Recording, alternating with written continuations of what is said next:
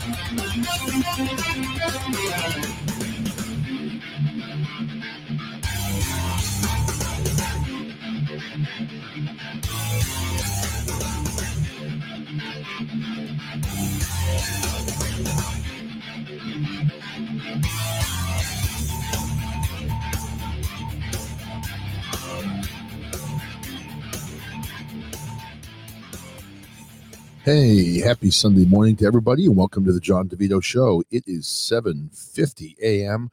on Sunday morning. I'm starting my show a little bit earlier than I expected.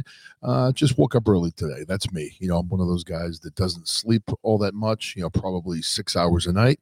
And I woke up at about 6. I was going to do a show at 10 today and just decided I would get on a little bit early and do my show now at like 8 o'clock. So anyway, it's another cold day in Massachusetts. I got up and looked at the temperature on our temperature thing in the house, and it's showing right now that it's 7 degrees. So that's a little bit warmer than yesterday when it was 1 degree.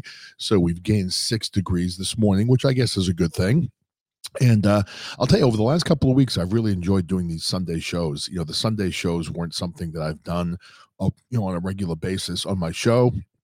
But I've kind of enjoyed having these chill, just Sunday morning shows that have just been a little bit more relaxed. And I've been trying not to do as much politics on these shows, just getting on and just chilling out a little bit and just kind of relaxing, with my cup of coffee and having some freestyle conversations and different things like that. So, for me, I'm here in Massachusetts.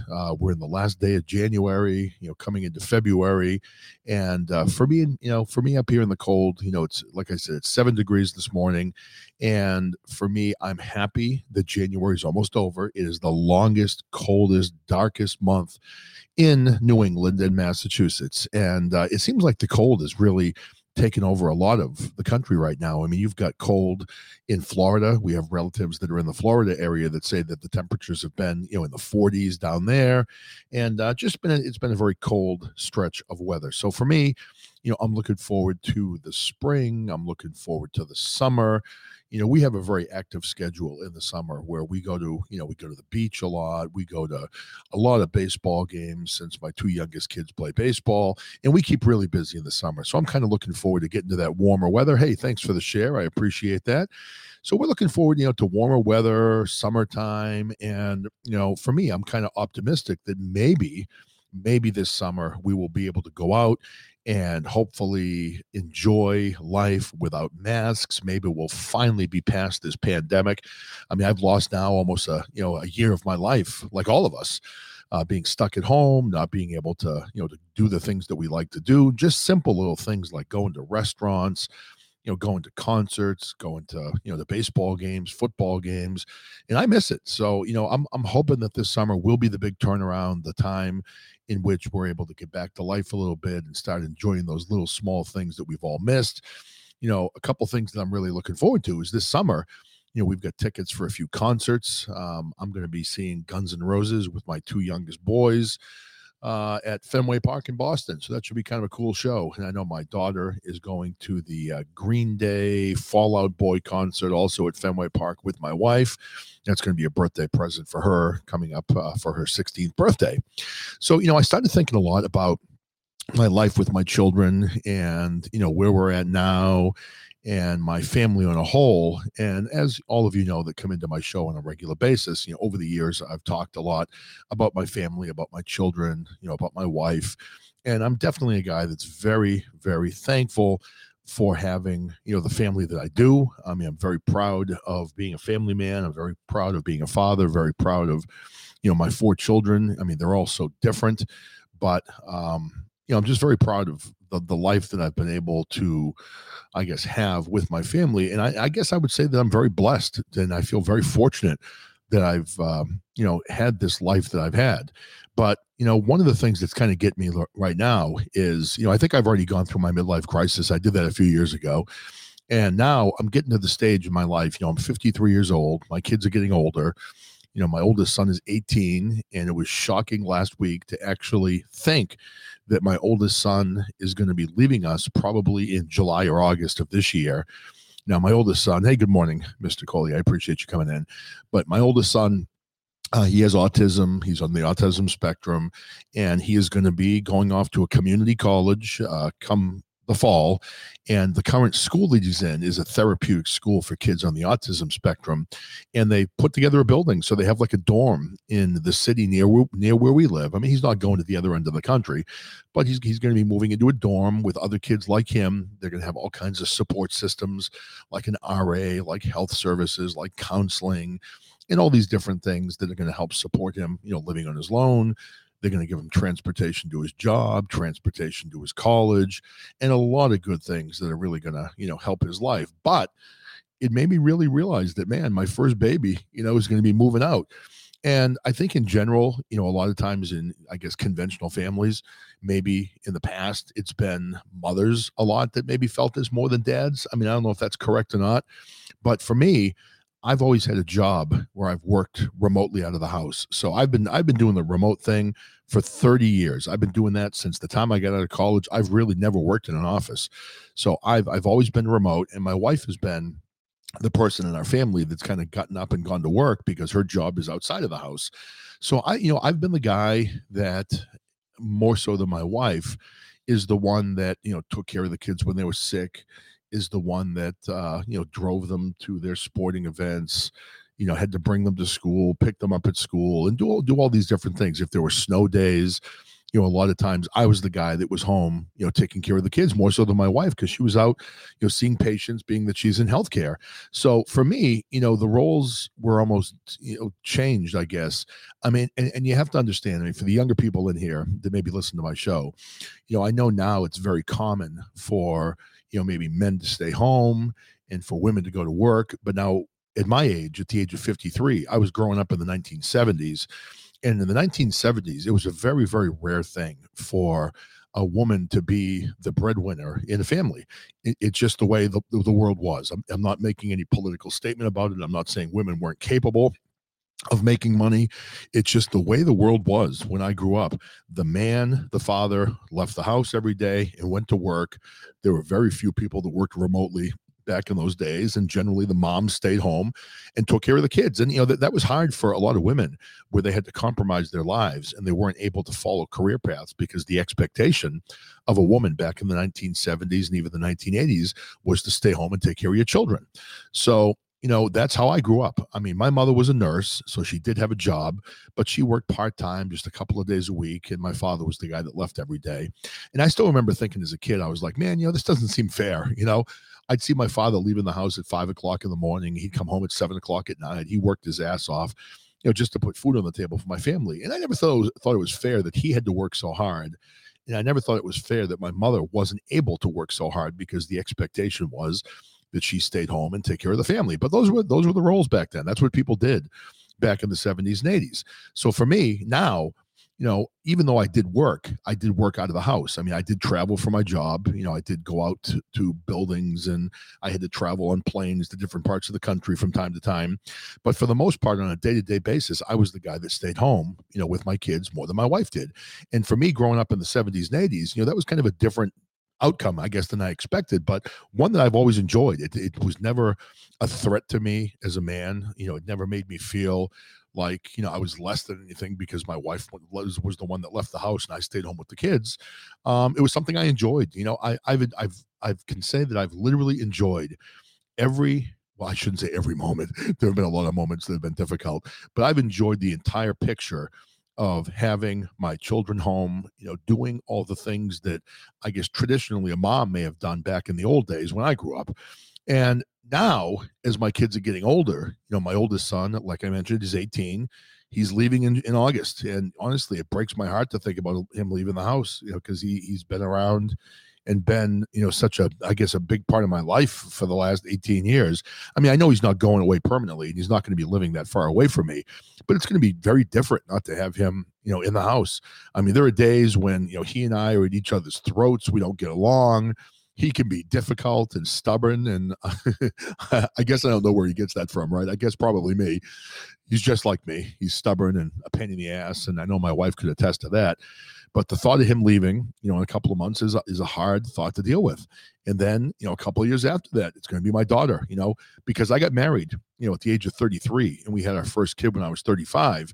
We had the kids quickly because I was already old. So we had, kids in a very close period of time. So, we've got an 18-year-old, a 15-year-old, a 14-year-old, and a 12-year-old. And they're going to be leaving very quickly in a short amount of time. My daughter's going to go off to college. She's a sophomore in high school now, so we've got a couple of years left with her.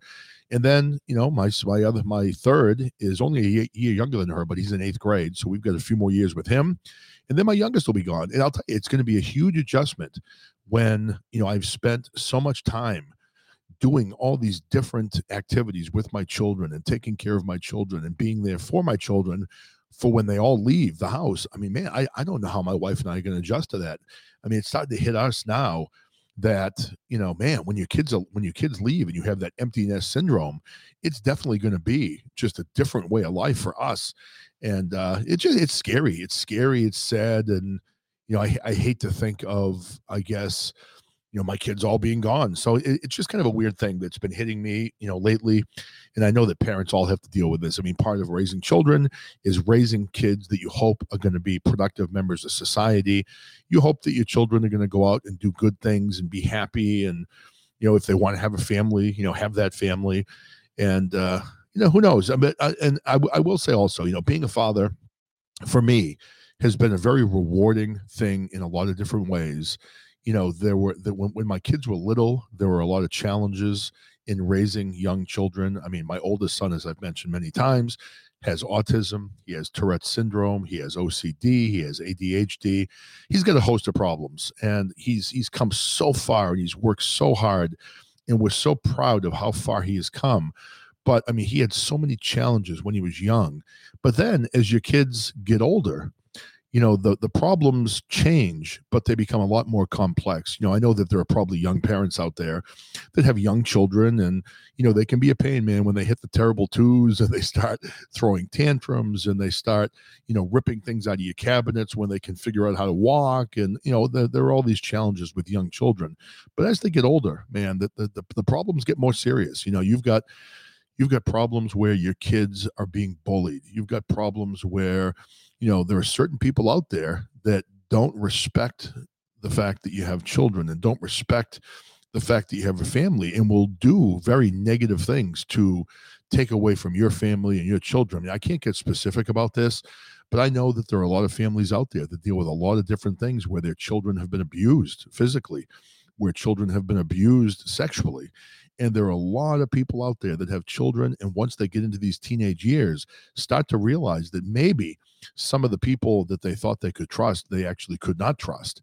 And that is a very scary thought. And I can't go too deep into that because, again, I live in a small town, but there are things I hear from certain people that have teenagers that the teenagers have really gone down a very dark path because some of the things that maybe have happened to them. So I guess, if there are young parents out there, I think back on some of the things I did as a young father and my wife did as a young mother.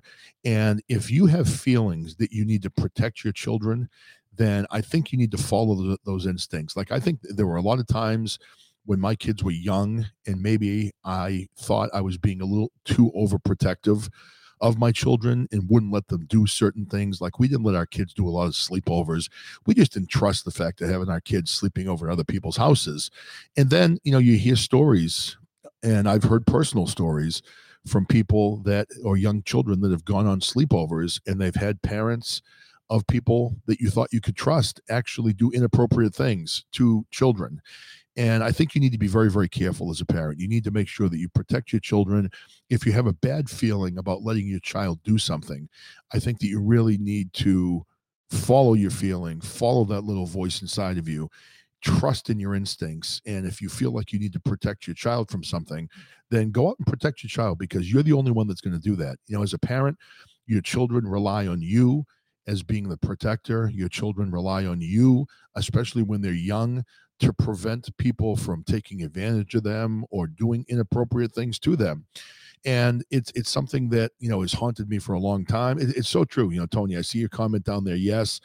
You think that people, you think that you can trust people, but then unfortunately, when you trust people, and sometimes it's the people who are or seem to be closest to you, you feel like you can trust them, but then those are the people a lot of times are the ones that are getting close so they could take advantage. And you have to be very, very careful as a parent.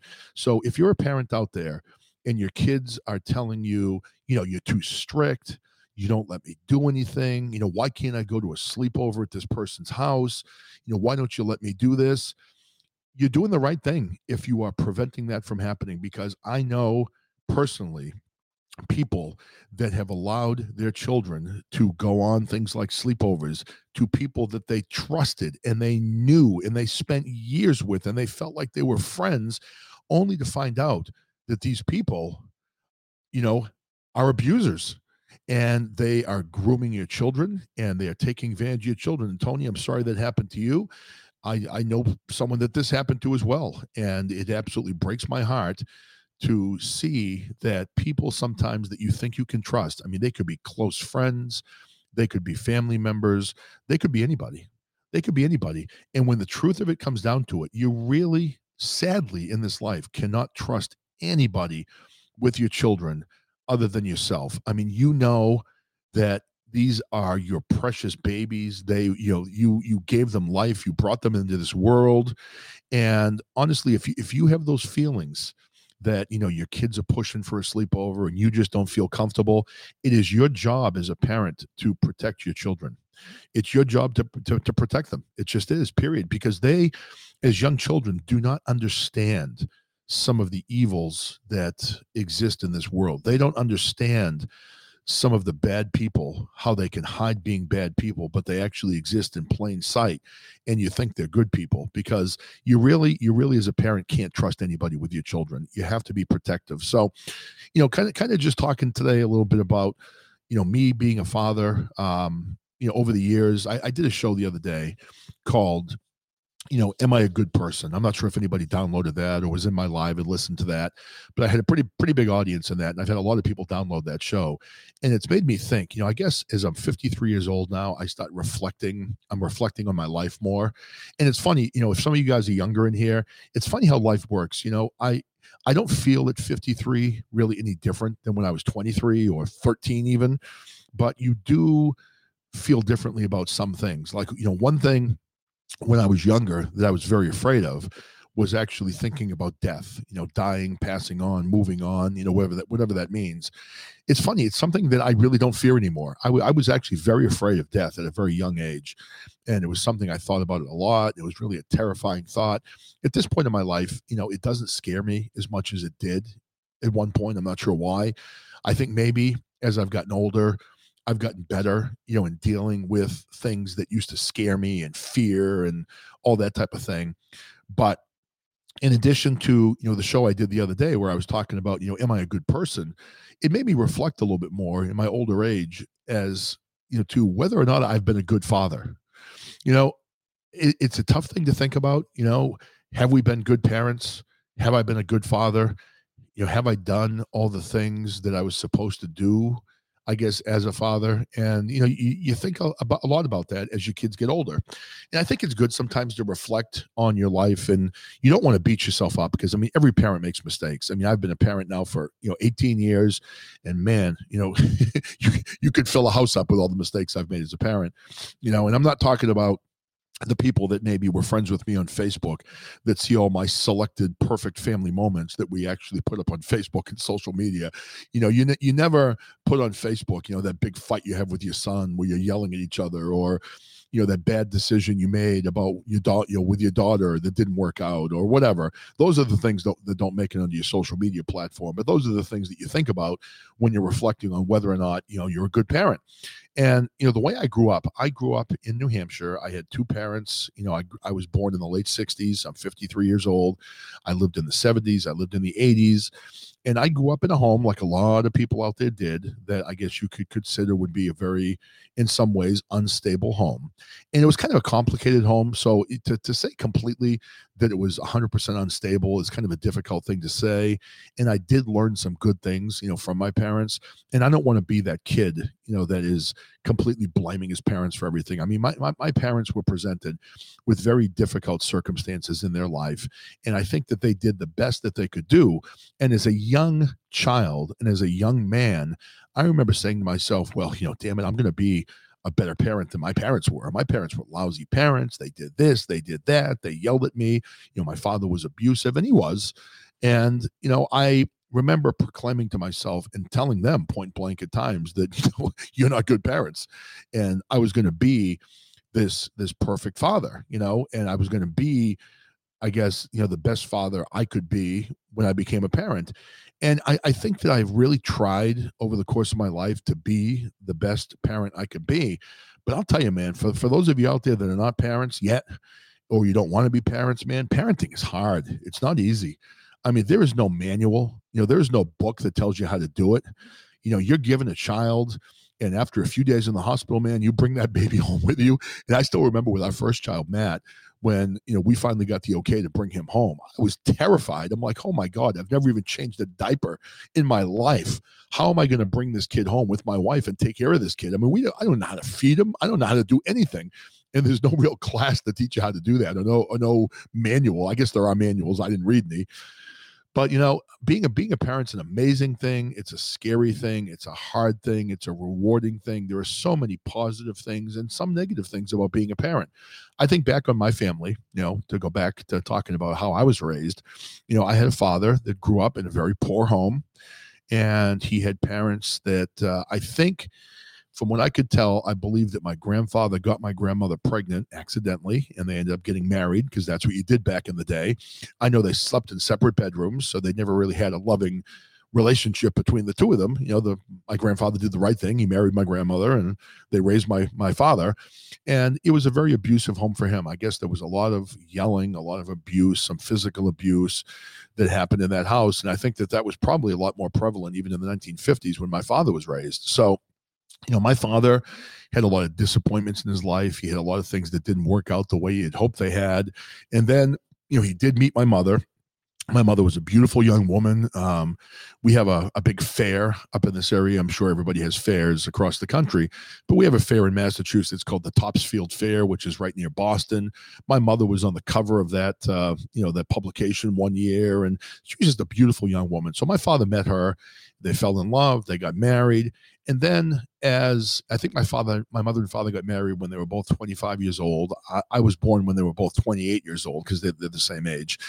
And shortly after I was born, when my mother was pregnant with my younger sister, they found out my mother had muscular dystrophy. So she had a very serious disease. They told her, when she had it at the age of 33, she'd probably be dead by the time she was 50. So I can't imagine, how scary that was for my father, who was a guy that now had two children. He was working, crazy hours, 70 hours a week to put food on the table for our family, and then found out that at the age of 33, my mother someday was going to die, probably by the age of 50. I mean, when you fast forward ahead, my mother lived to be 67 years old. She was a fighter. She really fought that disease and fought for a very long time.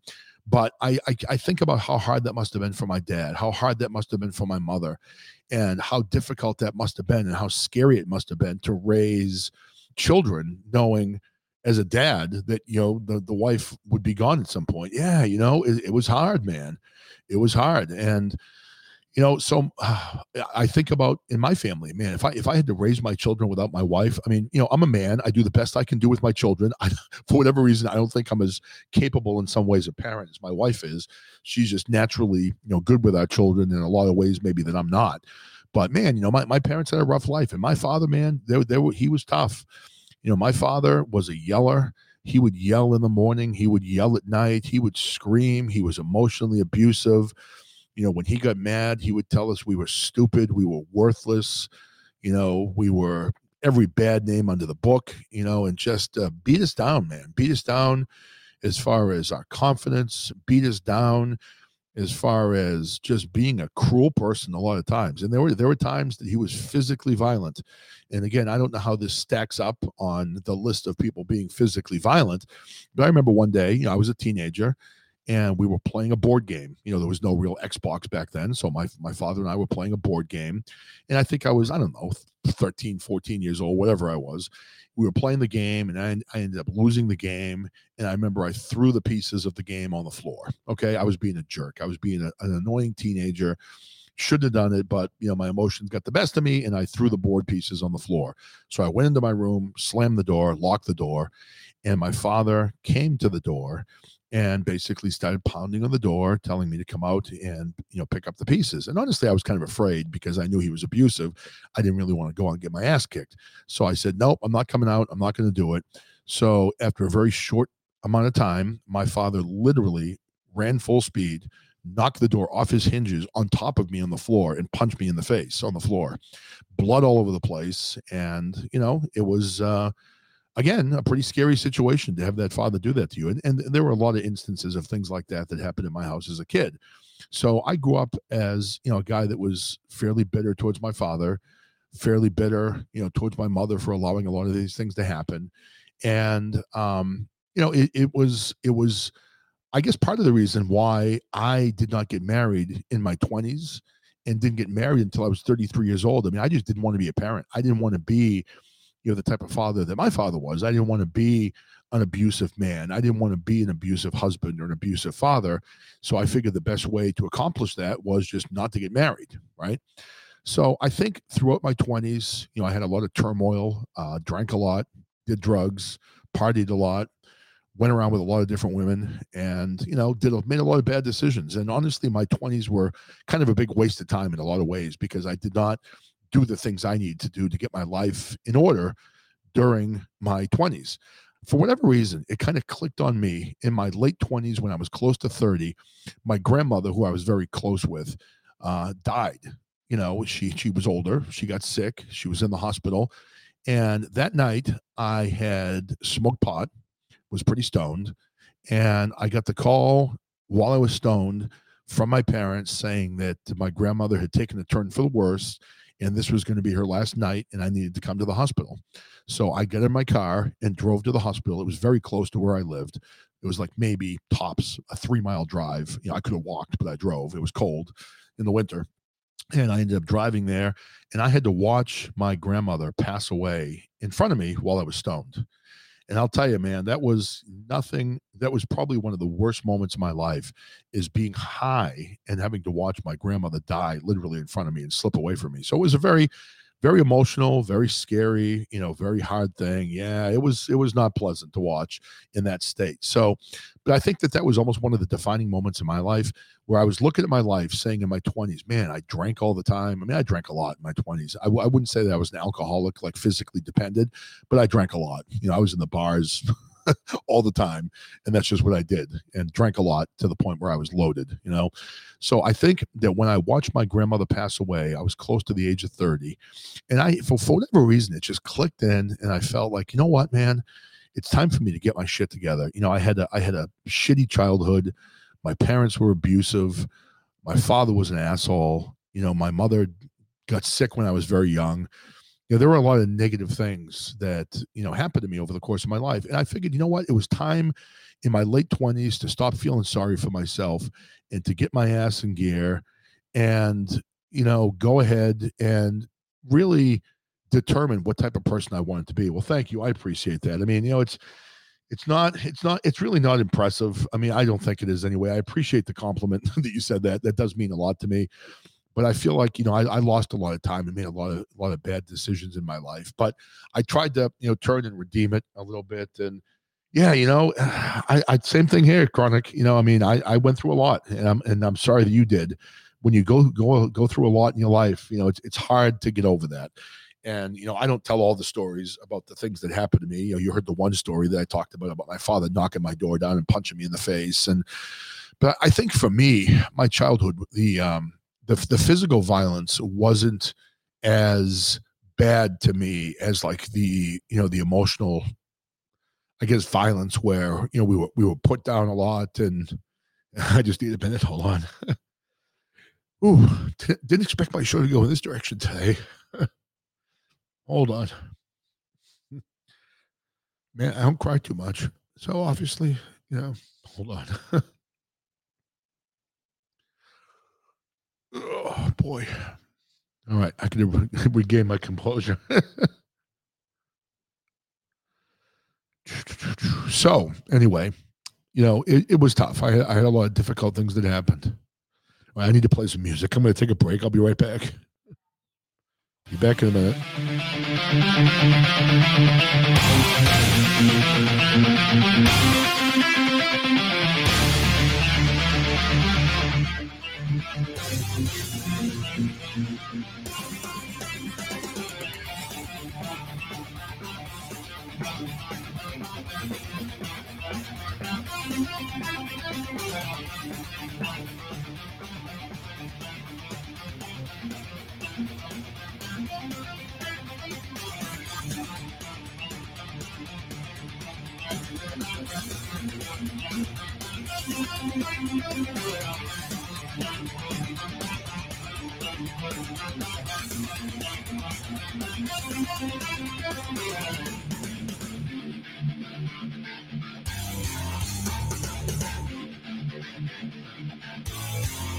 All right, feeling better. I'll be back in a minute, in like 30 seconds.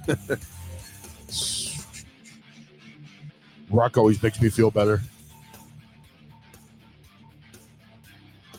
All right, so here we go. I'm back. I have regained my composure a little bit, so I can actually talk. And yeah, I'm feeling okay. I mean, I'm not a guy that gets embarrassed about getting emotional. I just wanted to be able to talk on the air. But for whatever reason, into my 50s, I started to think a lot about my childhood. My childhood just absolutely sucked in a lot of different ways. And I know a lot of you deal with that. I see that some of you have made comments in there that life's been difficult for you as well. But I guess a lot of this has kind of made me reflect a little bit on what type of person I've been, or what type of parent I've been, since I've had children. So I've got my 4 children now. 18, 15, 14, and 12. And I think overall, I've been a very good parent in some ways. In other ways, maybe it's not as good as I could have been. I mean, but the good thing for me is I don't feel like I've ever been abusive. I don't think my kids are ever going to walk away from my house saying, man, my father, was abusive. My father screamed at me all the time. My father put us down. I've tried to be the type of father, and I've told them this from the time that they were young, is that, if you want to do something, if you have a dream, don't be afraid of that dream. Try to go after it. And I'm not ever going to be the person that pushes you to accomplish something. But I will be the guy that if you decide that there's something you want to do in your life, I will be the guy that tries to support you. So I'll be the guy that's in your corner all the time. If you want to be a baseball player, if you want to be a singer, or if you want to be a writer, or if you want to be a teacher, whatever it may be. I don't care what your dream is, but it needs to be your dream, and it needs to be something that you love to do. And if it's something that you love to do and you want help from us, I want to be the guy that's there to help you. So I think that, in that way, I've done very well. So let's see, I see Chronic saying, I definitely do not treat my kids the way I've been treated. See, I mean, that's a positive thing, right? Chronic, I mean, if you had a rough life growing up like I did, and you had parents that maybe, were trying their best, but just couldn't do it for whatever reason, then, you move forward and you were able to raise your kids without the same type of, I guess, abuse or whatever you dealt with, then you did a good job as a parent, right? And I've joked with my kids sometimes because, they've seen my father. And I guess I need to give my relationship with my parents the full circle. I mean, I got a little bit emotional when I was talking about the abuse I suffered as a kid. And it's hard sometimes not to. But my father and I did make amends, and I did forgive my father for a lot of the things that happened, because I realized he was up against it with very difficult circumstances in his own life. So for the last, I don't know, probably 10, 12 years, he and I have had a pretty good relationship. And then unfortunately he had a stroke and he's now got dementia. So, his memory's not where it used to be. So we've kind of reverted back into not having, the good relationship that we had, because unfortunately it's kind of a strange thing with his dementia. It's almost like he's living in like 1980, and he talks about a lot of the things in the that happened in the 1980s now, and it's almost like he reverted back to living 30 years ago, which is kind of a weird thing. And I'm going to go see him this afternoon and just sit and talk a little bit. But I mean, I think in some ways, I've done some good things. There are other things that I think that I could have done better at, and I think that in some cases I didn't do all the things maybe I should have done to protect my children. And I can't go too deeply into that because I just can't. And it's, there are certain reasons why I can't. But, I think that there were certain times when I was younger where I was maybe trying to be too much of the cool parent and saying, "Oh yeah, you want to do this? Go ahead, go do that. We trust you." And it wasn't that I didn't trust my children, but what I shouldn't have trusted was the other people that were around my children, and that was the mistake that I made. So, like I said earlier, if you're a parent and you have certain feelings about what you need to do to protect your children, if you have, a gut feeling that maybe your child should not be doing sleepovers, should not be, hanging out with certain kids, if you feel like maybe you're being too overprotective, just realize it only takes one bad decision sometimes for something negative to happen to your child that's going to affect them for the rest of their lives. And so I think it's important that you do what you need to do. You can't always be, your kid's best friend. You have to do what you feel is best to protect them, to protect their innocence when they're young, and all these different things that kind of, come up over the course of a life. So, the teenage years for me as a parent, man, the teenage years are different than I expected. I mean, I've always heard nightmares about, man, just wait till you have teenagers, just wait. And I guess in some cases it's true. It's hard, but it's different than I expected. When you deal with things like, one of your children having different challenges, another, child has been maybe bullied, another one deals with depression off and on. There are things that come up that you just don't expect, and there are things that you have to deal with, because life certainly gets real. It really gets real at certain points. I've had one of my children has been in the hospital for depression and suicidal thoughts. And those are things that you never expected or even thought about you'd have to deal with as a parent. But when they come up, I mean, you deal with it, you do the best you can to help. And hopefully, in the end, when they're out on their own, doing their own thing, you've prepared them from life, and you've hopefully protected them from a lot of the bad things that can come up. And you've given them a chance to hopefully be happy in their life. So, yeah, you're right, Chronic. And it was funny. I've made some jokes because my children obviously know my father. They know my father-in-law, who is also kind of a difficult guy. So my wife and I understand each other, because I think we were both living in somewhat similar situations. I mean, they're different people, but the family dynamics were kind of similar, for both of us in a lot of different ways. So I joke with my children sometimes, if I'm having a bad day, I'll say, well, hey, honey, or son, look at it this way. Your grandchildren have a chance to be normal. We've made improvements in our family over the last 4 years. And we figure if we look forward, maybe like 2 or 3 generations, if we keep growing as a family, maybe by that point, we'll have like a well-balanced, happy existence as a family. So, yeah, see, everything they want to try to do, right? I mean, isn't that important? I mean, when you're a kid and when you're young, and even when you get to be our age, it's important to have dreams. It's important to want to do different things with your life. And Chronic, I'm sure for you, it's very similar for me. I'm doing this podcast because for me it was a long forgotten dream. And again, I have no illusions that I'm going to be on Sirius XM radio in 2 years. I'm doing the podcast because I enjoy doing it. When I stop enjoy doing it, I'll just won't do it anymore. But for me, I wanted to be a broadcaster way back when I was younger in college, and my life never went in that direction. I did get a degree in college for broadcasting and figured, what the hell? I'm going to start this podcast. It was helped by the pandemic. Well, I appreciate that. Thank you. I mean, you have a great show. There are a lot of good shows on Podbean, and I feel that mine's okay. I mean, I think that some of my topics are good. Sometimes I talk too much about politics and things like that, but I try to talk about what I'm thinking about, what's happening in my life, what's going on in my heart in that given time. And I'm trying to live this dream, and there are other things that I still want to do, as I get older. Oh, I know, right? Man, Biden was certainly not my choice. And I don't like the fact he's come in and given, what was it, like 40 executive orders in like 10 days. It's going to be a long 4 years as far as I'm concerned. So we'll see. So, hey, Maria's Women's Bible Study Corner podcast entered the live studio. Well, actually, you know what? I've been in your show, Maria. I see Maria just came in. She's got the Maria Women's Bible Study Corner podcast. And I actually popped into that show one day and actually listened to the women in that show discuss the Bible. That's actually a very good show. I really enjoyed being in that show. So welcome to coming in. Oh, you're right, Chronic. I mean, that's the thing. I mean, and when he ended the jobs for the people in the Keystone Pipeline, those are family men. Those are family men, family women that were paying. They were getting paid so they could feed their children, they could feed their families, they could just be parents like we all want to be. And I guess, that whole Keystone Pipeline was shut down under the guise that it was, for climate change. But I'm not sure how shutting down our ability to be self-reliant on oil is a better decision than buying oil from our enemies in the Middle East, allowing tankers to bring that oil to the United States. Now, do you know what happens with a tanker? When a tanker, like a small boat, has a bilge, like an undercarriage of the boat where water fills up and different things fill up. Now, on these giant tankers, they have huge bilge pockets in these yachts or boats or whatever you want to call them, tankers. And when they fill with water, they fill with a combination of water and oil. And these giant structures dump that bilge into the ocean. So as they're driving, I mean, they're literally dumping thousands of gallons of oil right into the ocean.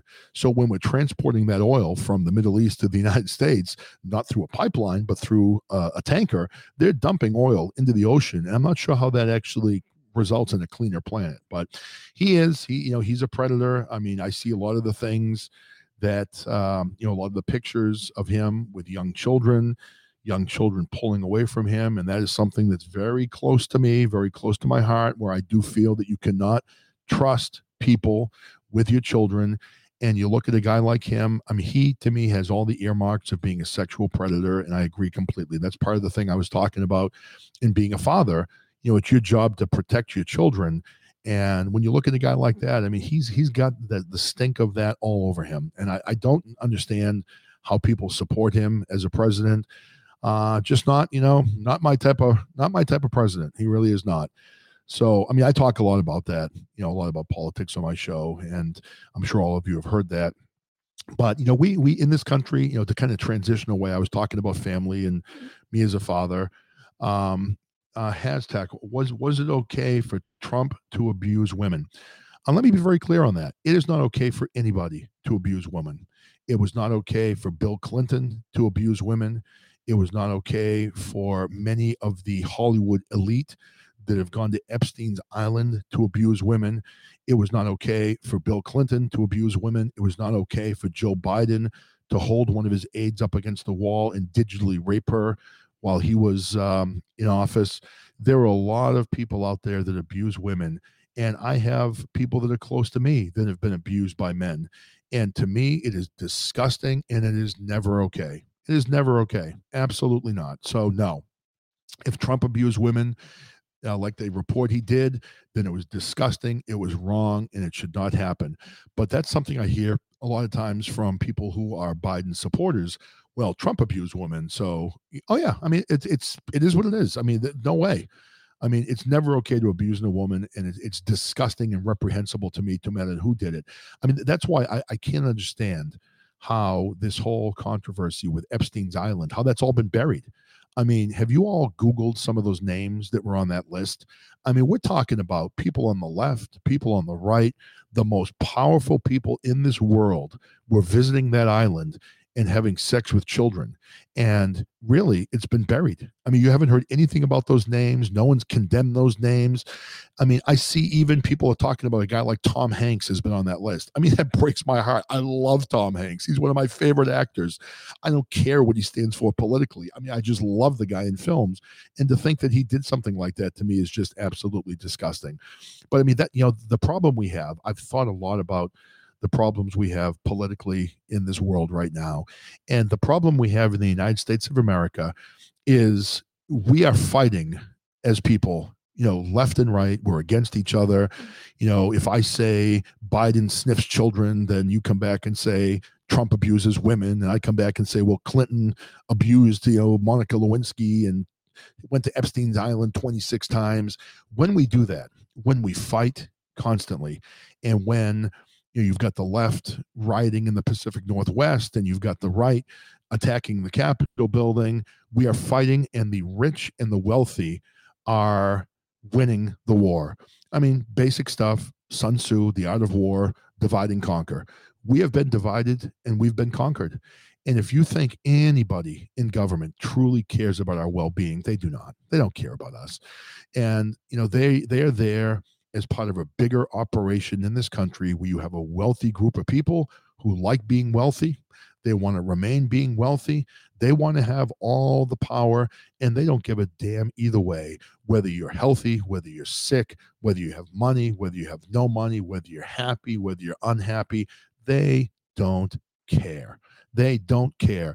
And I think that what gets me the most is you hear stories about how, and again, I'm more Republican, so this is kind of the way I weigh in, is I see people on the left, they always vote Democrat because they feel that the Democrats are going to help the poor.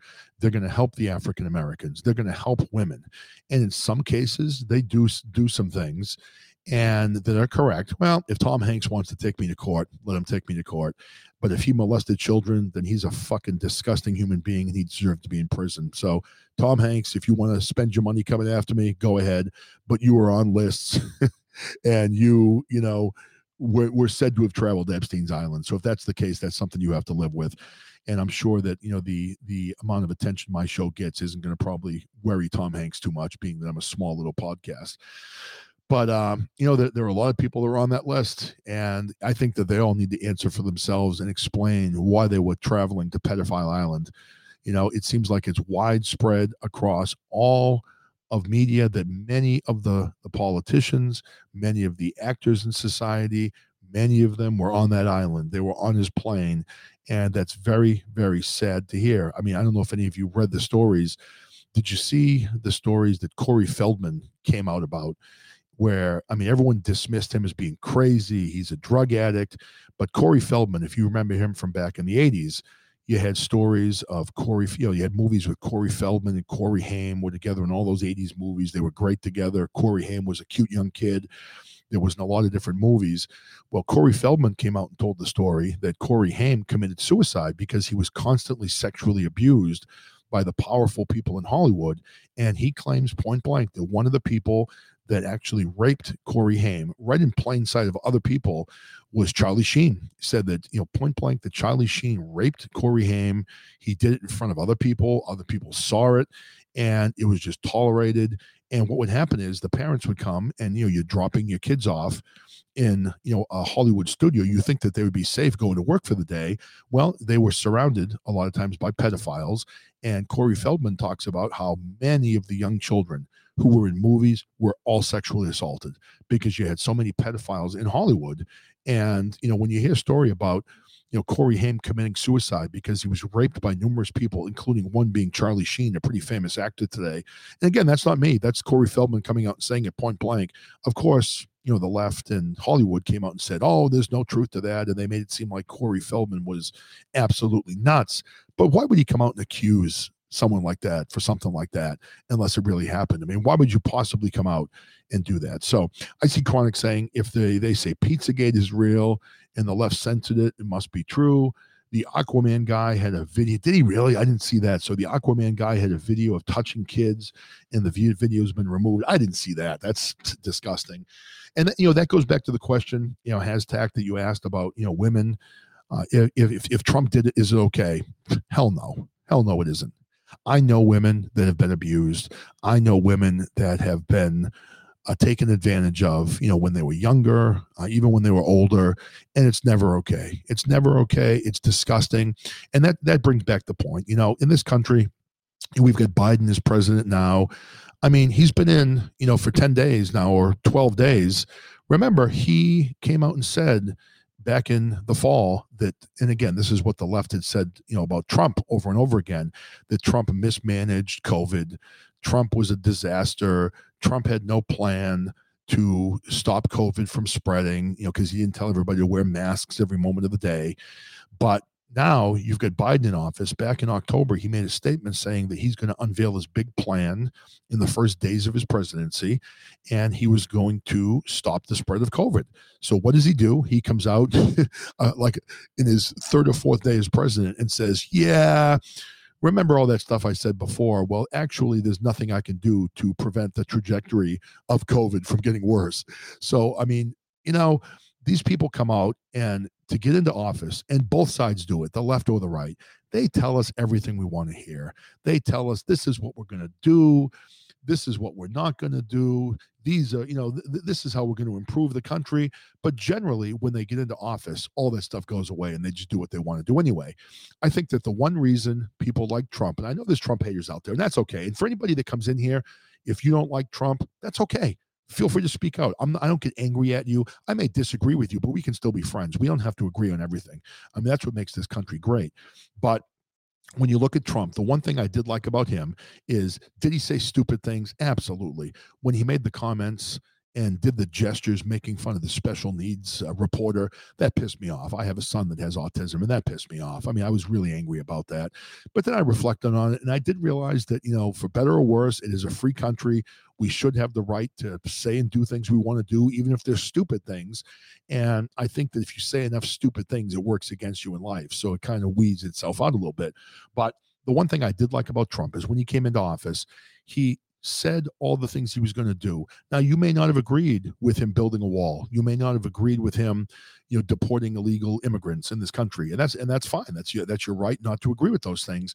But I think in general, he laid out a platform of the different things he was going to try to do, and he went down that list and checked off those boxes and did a lot of the things he said he was going to do. So I think that that's why there was a lot of Americans that actually liked him and supported him, because he actually didn't do the political thing where he made you 100 promises and didn't come true on any of them. So I think that's why, people have been really frustrated. So I'm looking up at the chat. Chronic said women are still scared to come out. Of course they are. Of course they are, because women come out. I mean, if you look at what even happened with the woman that came out and spoke against Joe Biden, and again, there have been women that came out and spoke against Trump, against Clinton, they are degraded. They are being called liars. They are painted as being women who are just out for money, and they are discredited from day one. I mean, that's what happened when, if you even look at, Bill Clinton. I mean, what was the one woman? There was a woman that posts all the time on Twitter. I can't think of her name now. I see her tweets all the time, but she talks about, her being literally like violently raped by Bill Clinton, where he bit her and everything during the encounter. And she came out, she told her story, and she's been labeled as a liar. She's been labeled as crazy.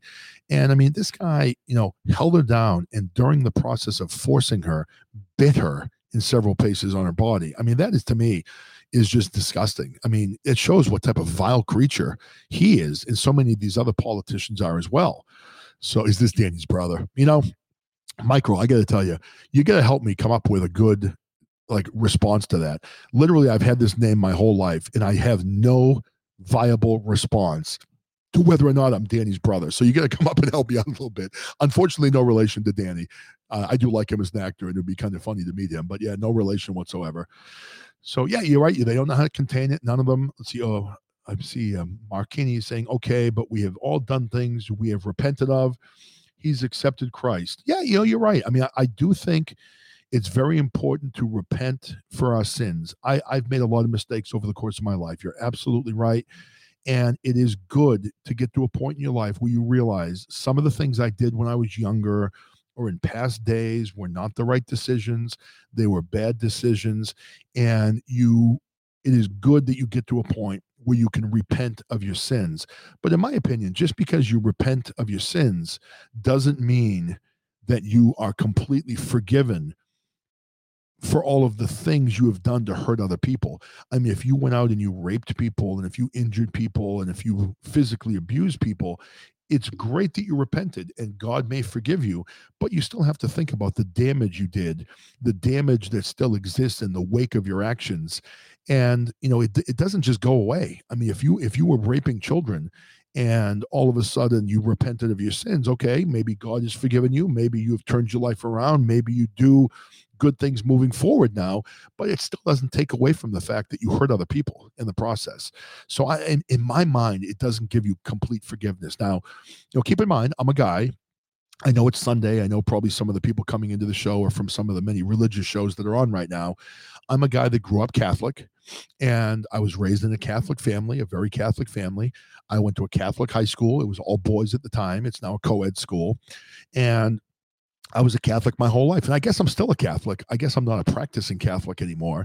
And I think one of the defining moments in my life in being a Catholic was when I was in high school.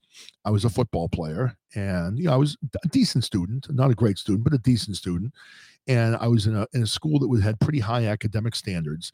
I was struggling in an advanced math class, so I was going to drop that math class because I did not need it for college. So I went into my guidance counselor and said, "Listen, I'd like to drop. I think it was algebra 2 or whatever I was in. And I'd like to, drop this if I could." And he said, "Listen, John, if we can get you back up to speed, we have a tutor that's in this school. He could pull you out of class, put you in this private classroom, and he could help you get back up to speed in this math class. Would you be open to that?" And at that point, I'm like, you know what? Yeah, I'll give that a shot. I mean, I don't hate math, and I'm having a really hard time right now. But if this guy can actually help me understand what's going on, sure, I'll give it a go. So it turned out that they created a class for 3 people. 2 of them were football players, myself and another football player on the team. We were both very big people. We played football in high school. When I graduated high school, I was 6'4", 245 pounds. The guy that was in there with me, was an offensive tackle on our team. He was 6'5", 290 pounds. And then we had another guy who was very feminine, very small. He was probably, I don't know, 5'6", maybe 130 pounds. And I don't know, if he was gay or not. I mean, we really didn't talk about that stuff back in the 80s too much. But he was just, a little bit different than we were. And he was a lot more demure in his presence and everything like that. So after about a week in this class, I will admit this teacher was amazing. He was very old. He was probably in his 80s. He was teaching us algebra 2. He was getting us back up to speed, and he was really very good. He would put us up, back in the day in the blackboard, and we'd be working out problems on the board. He would tell us where we were going wrong, and he was really good. So I started to understand what I'd been doing wrong, and was understanding the concepts, and I was hopefully going to be able to get back into the class and do the things I needed to do. So after about a week, the smaller, demure kid who was sitting behind us in class started saying to me and the other football player that was in the room that, "Hey guys, brother has been touching me." And we were both whatever we were, 17, 18 years old. And when you hear someone say something like that, when you're that young, you're just like, "Shut up. No, he isn't. Brother's not touching him." He was an old man, probably 80 years old. And we just kind of laughed it off and, didn't, I guess, respond appropriately. We responded as immature 17-year-old boys to him. And we got along with this kid. It's not like we didn't bully this kid or anything like that. We knew him, we liked him, we got along with him fine. We just kind of laughed it off a little bit. So then a couple of days later, we were taking a test in this class in my Catholic high school. And this was a test that, if we did well on it, we'd go back into class, which was great. So it was me and the other football player was sitting side by side in the front of the class. And the third kid was sitting back behind us, almost in like a upside down triangle formation. Okay. So the 2 of us were next to each other. He was behind us by himself, directly in between the 2 of us, a few feet behind us. So we're taking the test, we're working away. And then all of a sudden I hear the kid behind us saying, brother, no. Brother, stop. Brother, stop it, please. Stop it. And then I heard breathing, heavy breathing. And I'm like, what the hell is going on? Thank you very much, Chronic. So I turned around and I looked behind me, and I saw the brother had his hand between this kid's legs, and he was rubbing his crotch in the room, and the brother was breathing heavily. The kid was trying to fight him off, and he couldn't fight him off. And the brother was blatantly molesting him right in front of us. So the class ended, and the other guy and myself went right down to the principal's office, and we reported what happened. And I remember the principal told us point blank, don't tell anybody what happened. You keep your mouth shut. I'm going to take care of this. So he stormed out of that office, and he was a tough guy. He was a disciplinarian, kind of a scary guy. And back in those days in the Catholic schools, the teachers could hit you. So I didn't want to get down there and get belted by this guy. But he stormed out, and we never saw that teacher again. So I'm guessing he was moved somewhere else. But we point blank saw a kid molested right in front of us in our Catholic high school. And then we saw it covered up.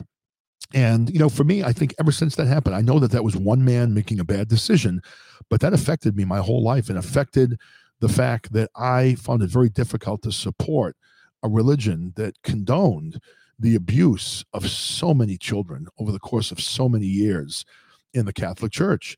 So for me, I think that caused me to walk away a little bit from organized religions. But what I have formed since then is I think I have a very spiritual relationship with our God. I definitely believe there's a God 100%. I have no doubt in my mind. I look at the human body. I look at all of the creations on this planet. I look at everything that we have, and I find it almost impossible that, we were just a random happening of a big bang. I see intelligent design, I see creation, and I believe that we do have a higher power that kind of governs us and loves us. So every night when I go to bed, I pray to God. I ask for God to make me a better father, to make me a better person. If I've done bad things in the course of that day or made bad decisions, I do ask for forgiveness. But I think when I do repent for the things I've done and I ask for forgiveness, I'm asking God to forgive me, but I do also realize that the bad things I've done or the poor decisions I've made still have affected other people, and they've potentially affected the trajectory of other people's lives. So I think you need to be very careful with that, when making decisions in your life. But I mean, none of us are right, man. I mean, we all, none of us are perfect. We all make mistakes. We all make bad decisions.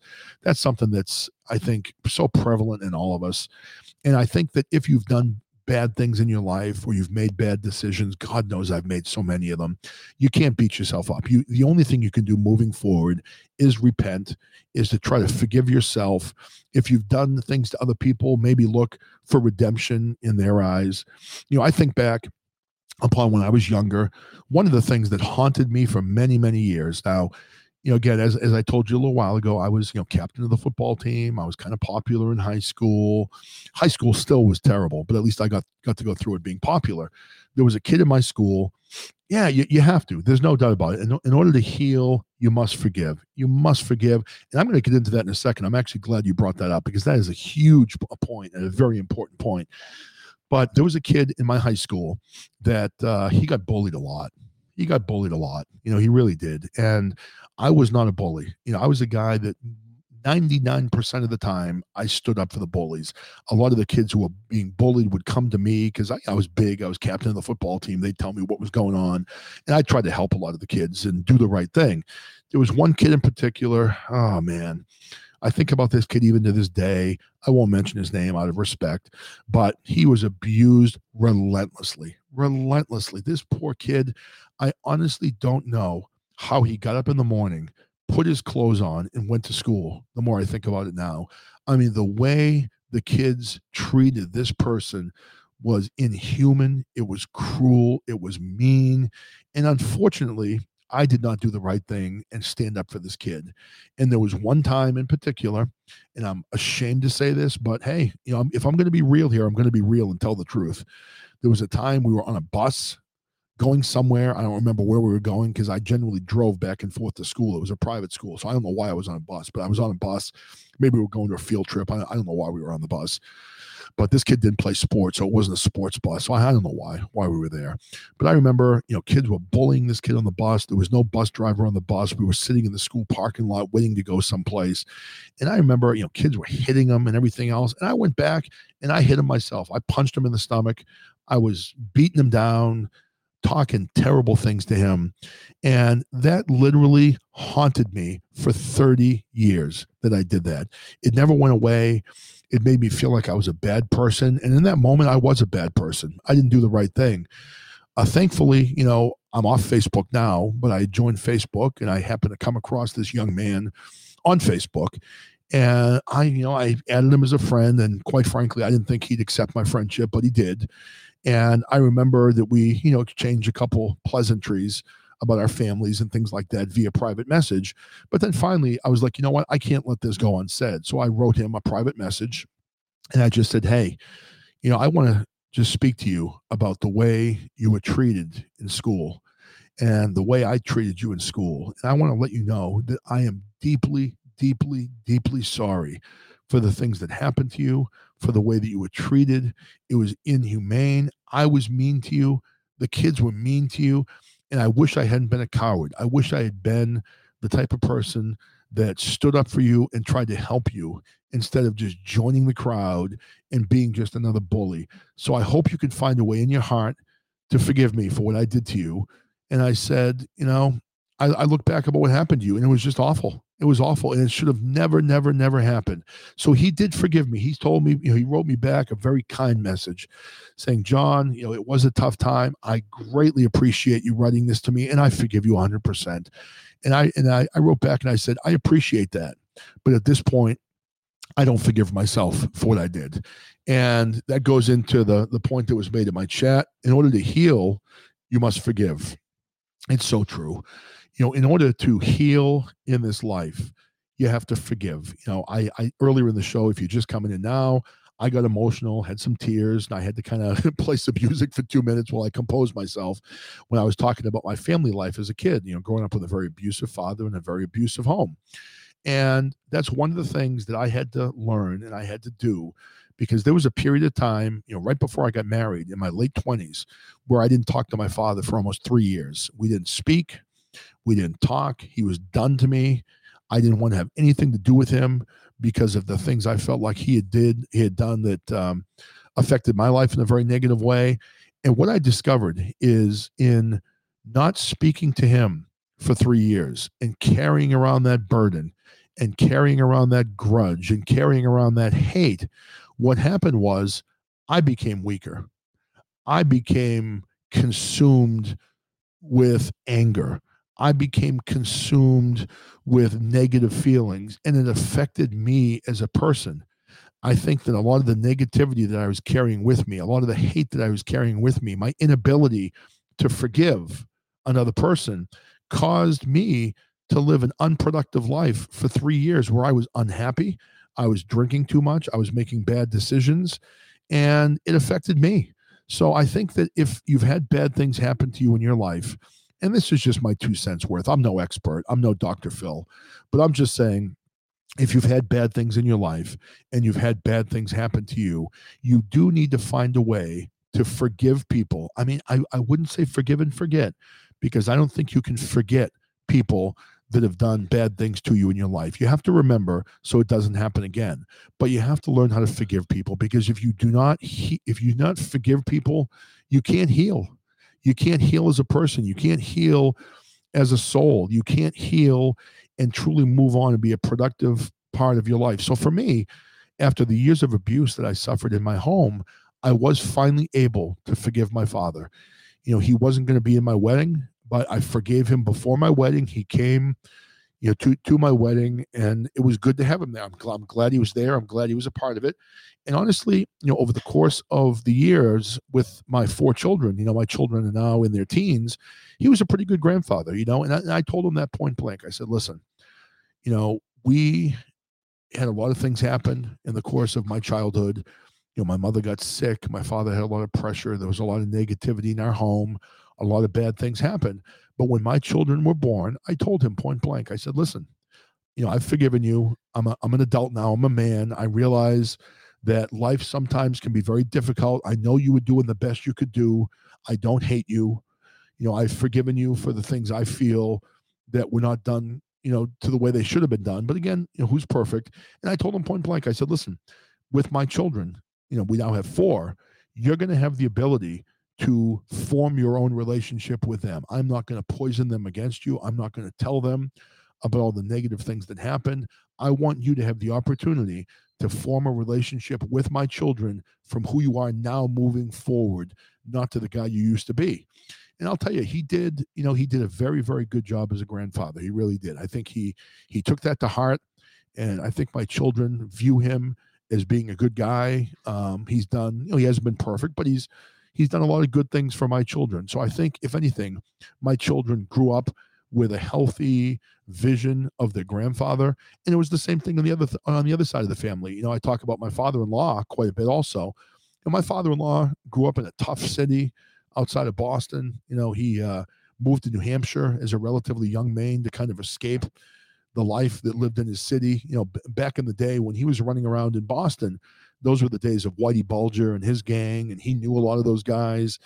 And he knew some tough characters, and you had to be very careful growing up in that area when you were a young kid. And my father-in-law has done a lot of great things with his life. He's a guy that also has worked his way up and made a good living for his family and did a lot of good things. But again, he was a tough guy to live with, I think, at times, from what I've heard. But he's also been, since my kids were born, just an excellent grandfather. I mean, he tells my kids how much he loves them, he supports them, and he goes out of his way to be a good grandfather. So I think you're right. In order to heal, as you said, you have to learn to forgive. If you can't forgive people in your life, and I'm sure there are people maybe that are in here right now that are listening to me saying, well, something happened to me and I can't possibly forgive that person. When I say forgive, I don't mean you have to be friends with the people. I don't mean that you have to, outwardly, get those people back in your life. I mean, if you had someone that did something horrible to you, and I get that you may not be able to completely put everything behind you, that you have baggage you have to deal with because the decision that person made had, an effect on your life, a negative effect on your life, and caused you to maybe go in a trajectory that you didn't expect. But I think it's important that even if you've had a terrible experience, whether it's with, a family friend, a parent, a peer, a coworker, whoever it may be, you've got to learn to forgive yourself. You've got to learn to forgive other people, and you've got to learn to move forward. Because if you don't do that, you're going to carry around that baggage for the rest of your life, and it's going to hold you down as a person. It just is. It happened to me for a long period of time. And I think that finally being able to forgive doesn't make everything go away, but it has allowed me to move forward and look forward into my future as opposed to constantly looking back in my past. Because if you're always looking back in your past, you can never move forward. That's just the way I feel about, things in life and whatever. Now, to go back very quickly to the story I told you all about the guy that molested the kid in my high school. Now, I lived with that for a good 20, 30 years. And I really didn't tell many people because I don't think I wasn't afraid to tell anybody. It was just one of those things where it just kind of happened. And I don't even know if I told my parents about it back in the day. I may not have. I don't remember. But I didn't really talk about it much. Then my father, probably, I don't know, 10 years ago, give or take, he calls me and he says, hey, now I'm reading this thing in the newspaper up here about something that happens at Central Catholic back in the day, your old high school. And could you tell me, do you know anything about this? And I said, well, what is it? And it was the kid that we knew came out in the newspaper and he was demanding money from the school. So he sued the school, was looking for several $100,000 for pain and suffering, for being abused at the school. And my father asked me about it. And I said, wow. And I'm like, does it say the kid's name? And he says, yes. And he read the name. And I'm like, holy crap. That's the kid that I was in class with. He's coming out. He's trying to extort money from the school. And, I'm not here to judge on that. Maybe that was the right way to go about it. I think he was trying to draw attention to what happened to him and probably trying to get some money also to maybe deal with some of the pain that he suffered. And I get that. I mean, sometimes that's the best way to, I guess, hit some of these organizations is to hit them in the pocket. But, he had been molested at that school. And I took it upon myself once I heard that story. I wrote an email to the headmaster of the school, who was a new person. He hadn't been there back when this happened, but he had been denying everything that happened at the school. So I ended up writing an email to the headmaster, and I said basically this, I'm going to kind of make it shorter, but I just wrote and said, listen, this is who I am. This is when I went to this school. And I said, I've seen recently, or I've heard recently about allegations of abuse in the school back in the 1980s. And I want to let you know before I tell you this, I don't want anything from you. I don't want money. I'm not reaching out to the young man that's making the allegations. I had a good time at this school. I got a good education. I have no hard feelings about this school at all, and I don't want harm to the school. I need you to understand all of that before I tell you what happened. So I said, My father called me and told me about what's been in the newspaper, and I needed to confirm to you, this is what happened. This was the teacher. This is when it happened. This is who was in the room at the time, and this is who it happened to, and this is what happened. And I explained the whole thing out and laid it out in a very long email. So I didn't hear back for a few days, and then finally I did hear back from the headmaster, who wrote me a very heartfelt response, just telling me how horrified he was to hear of this, because the school had been denying the allegations. And he apologized to me, saying how traumatic that must have been for you to actually see that, and was very, very nice in his response, and just saying, you have to understand, I wasn't affiliated with this school at the time. There was no record whatsoever of this happening any place. So we just had this kid coming out and demanding money, and we figured he was, taking advantage of the whole scandal that was happening in the Catholic Church at that time. So I wrote him back and said, hey, like I said, I've got nothing against you, but I wanted you to know, as a person that was in the room and saw it happen, that this did happen. This kid was touched inappropriately. He was molested, and the school should know that it did happen. And I said, I don't agree with him extorting you for money, but I wanted you to know that it happened, that I saw it and I witnessed it, and it did happen. So the story all of a sudden went very dark for a long period of time. I heard nothing about it. So I remember I was telling some other friends in the town I live in now about what happened. We were hanging out, and I told them the story, and I told them about how it went very quiet, and I hadn't heard anything more about how it had developed with this kid. So my friend, who's a really smart guy, we were talking a little bit and may have been partaking in, some alcoholic beverages or whatever. At that point, he said, have you ever thought about this? Have you ever thought that maybe you reaching out to this principal or this headmaster and telling him, in fact, what happened resulted in the school reaching out to this person and somehow settling with him? And I said, I had never thought about that. I didn't assume that would even happen, but maybe it did. So maybe by me writing this headmaster, not that I support him getting any money or anything like that out of the school. I mean, I'm not to judge anybody if that's the right thing or the wrong thing to do, but maybe by me stepping in and speaking up and telling this headmaster that I witnessed the abuse, maybe this kid was able to somehow get closure on what happened to him. Because maybe people would have looked at him and said, well, he's just looking for money. But again, you weren't in the room like we were. You didn't see what had happened to this kid, and I can't imagine the effects that it had on this young man in the years after what happened to him. I mean, he was physically abused by a teacher, sexually abused by a teacher. It was buried by the school. I'm not sure what the headmaster at the time said to him, but I know the headmaster told me to keep my mouth shut and not tell anybody. So he silenced me. He silenced the other guy that went down to report what happened that day. And I'm sure maybe some of the same happened to this kid. So this kid, not only was he sexually abused by a person in power in this school, but then he was most likely, I mean, I'm just guessing, but I'm guessing that he got the same treatment I got. He was probably silenced by the school. And at some point that's going to come out. I mean, at some point, if you've been abused, you've been sexually abused, physically abused, or whatever you have, it's going to have to come out, because it's going to affect you as a person. You can't repress those feelings. You can't continue to pretend like it didn't happen. So, I don't know. There's good and bad in everything. And so for me, I think for a very long period of time, it's been very hard for me to be, a practicing Catholic. I think about when my kids were little and we started sending them to CCD, which is, if you're not Catholic, that's like a school that your kids go to, like a religious school, maybe like an hour a week after school, where they learn about the Bible and they learn about, Jesus and his teachings and all that type of stuff. So I remember for me, it was very hard for me to consider sending my kids to CCD when I saw a kid get molested in front of me by a religious person in that church. And then you heard about literally thousands of cases worldwide of children being abused all over the globe. I mean, how could I possibly send my children and, in essence, offer them up to these people who could potentially be pedophiles? And, I don't know. I mean, I think everyone probably thinks in their mind, that's never going to happen to me. That's never going to happen to my kids. But it happens to a lot of people. And all of those people have parents. So it happens to a lot of kids. And I don't know. It's one of those things where it's a disease in our country. It's a disease in our society.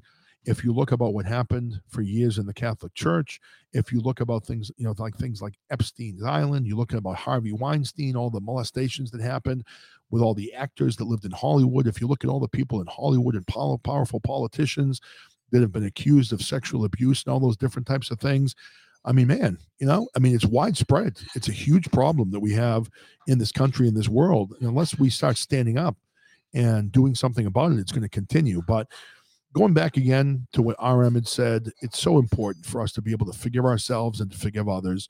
I mean, if you've been sexually abused or if you've been physically abused, it's probably pretty damn hard for you to forgive someone that's done that to you. But I think you have to forgive so that you can move on. Because if you don't forgive and you carry around that weight and you carry around all those terrible feelings and you carry around the hate in your heart, then it makes you become a hateful person. And again, if you think about it, if you're a hateful person, then how are you affecting the lives of other people, right? So you've had negative things happen to you. You've become hardened. You've become hateful. You've become negative. And then in your day-to-day life, that's the person that you are. You may not feel that way on the inside, but maybe you've become that person.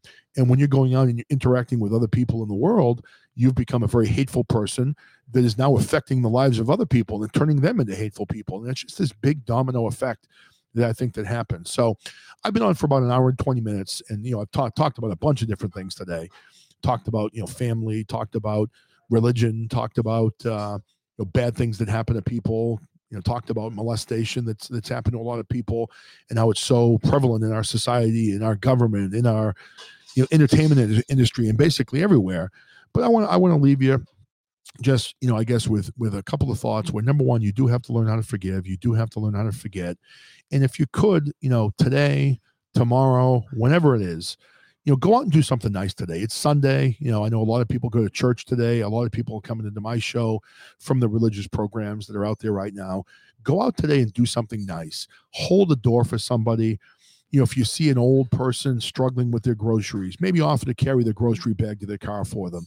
If you're in line at, in the Northeast, we have Dunkin' Donuts. If you're in line at the donut place, the coffee place, buy coffee for the person behind you. Do something nice. Do something kind. It doesn't have to be financial. It could be a simple act of kindness that you do to maybe help somebody. And maybe if you do something nice for 5 people and they all do nice things for 5 other people, you have a wave of positivity that takes over and you end up, having a wave of goodness happening in this country as opposed to the negativity and the bad things that unfortunately seem to be all around us on a daily basis. So I want to thank everybody that tuned in. Had a lot of people coming in the show today. I greatly appreciate it. For the people that are in the live right now, if this is your first time into my show, please follow my show. Click on the follow button. I'm here quite a bit. I talk about a lot of different topics. We may talk politics. We may talk sports. We may talk religion. We may talk about movies. Heck, we may talk about aliens. We talk about a lot of different things on the show. I go in a lot of different directions. But give me a follow if you could. If you could also, share my live, I would greatly appreciate that. And you can also download my shows. I've got, I think now, almost 200 shows published on the different platforms. So you can hear me on iHeartRadio, Spotify, Apple Podcasts, etc. And I appreciate all of you for coming in today. So happy Sunday. I hope you all have a great week, and I hope to see you all back in my show again sometime soon. So thank you very much, and peace.